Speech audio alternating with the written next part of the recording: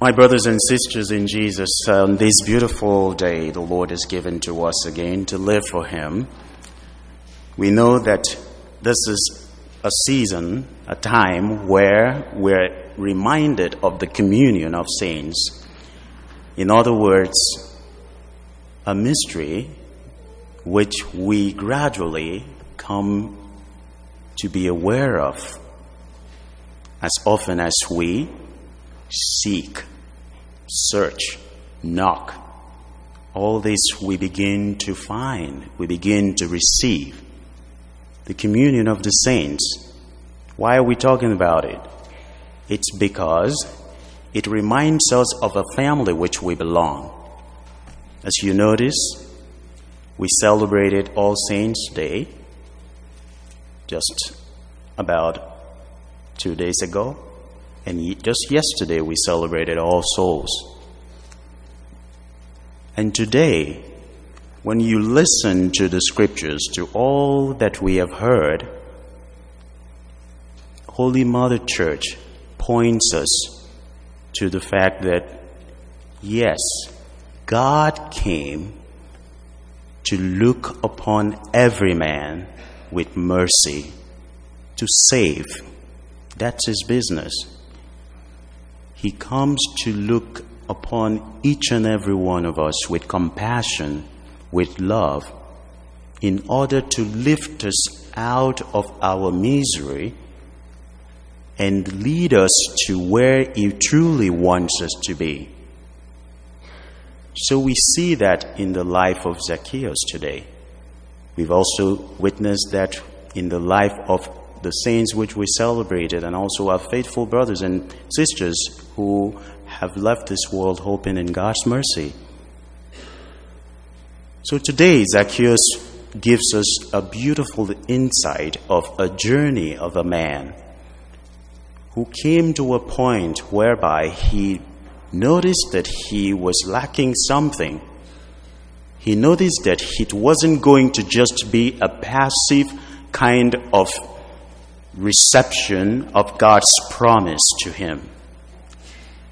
He noticed that he was supposed to do something, to take a bold step.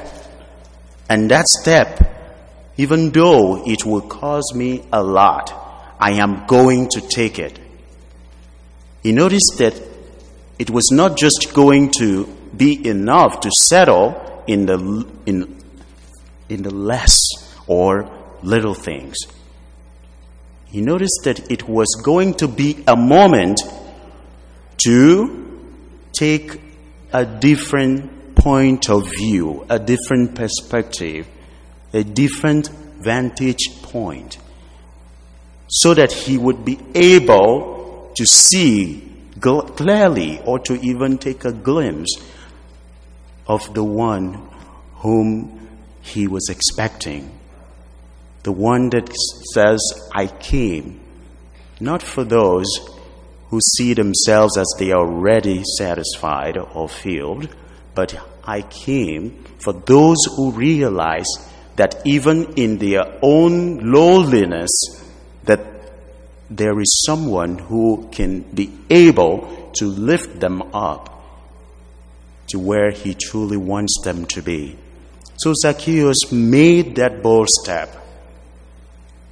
Even though people were going to ridicule him in this point of view, he did not matter. But rather, Jesus was all and all for him. So my brothers and sisters in Jesus, I think St. Jerome put it beautifully that when we reflect on the life of Zacchaeus, Zacchaeus was a wise person that came to realize that it was time to sell his wealth, to give away his wealth in order to quickly replace it with the wealth of the kingdom of heaven. And that he did.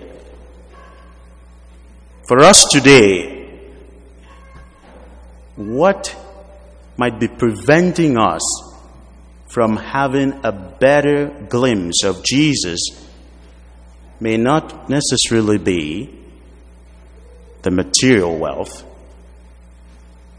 It may not necessarily be something that is more dramatic, like, climbing the sycamore tree. It might just be maybe our own point of view about the church which we belong, this family, this communion of saints. It might be a point of view which I have chosen to take, which is actually contrary to the teachings of Holy Mother Church. It might be something about someone which I feel uncomfortable with. I don't want to accept him, but even though the person is telling me the truth, I don't think I am ready for that truth right now, because I don't want to look weird before this person. So, my brothers and sisters in Jesus, it is always sometimes discouraging when we look around us and we see that it seems the world is coming to an end so rapidly and quickly because of the different misunderstanding, politically, religiously, and otherwise. It can come to a point where we say, well, I don't care whether things work out or it doesn't work out. I don't give any attention to anything. I'm just living the way I want to live. And that might lead us to an attitude of indifference without being able to see Jesus, even though he's in our midst. So the question I asked myself also, as I reflected on the readings for today, was, what is on the way? What is in the way that is sometimes preventing me from seeing Jesus clearly as Zacchaeus did see him? What is in the way? How can I take it away from me? How can I be able to see clearly? But I think the answer to that question can come in different ways to each and every one of us. For me, it was about just looking into Zacchaeus' life and seeing that, this man had to let go something that he was so much attached to, and let the Lord see him the way he was. And there lies the secret of getting a glimpse of Jesus in the way he truly wants. So Jesus first welcomed Zacchaeus. Then Zacchaeus was able to receive what he actually had to receive from Jesus. Jesus was the one that first welcomed him. Even on that sycamore tree, Jesus welcomed him because he saw that he was making an effort to see him. Jesus saw that of all the people that were gathered on that fateful day, this man, this short man, who was not even thinking of going through the crowd, was the only person that was trying to make a genuine effort to see him. So Jesus wants each and every one of us to make that bold step of faith, to let go and allow him to be in charge. Once he sees us making that little effort, just like we have gathered here today, he is always willing to allow himself to be found. So as we draw closer to the Lord this morning, my brothers and sisters in Christ, let us be reassured that He has not abandoned us, not even a second. He has not abandoned us. He is right here with us.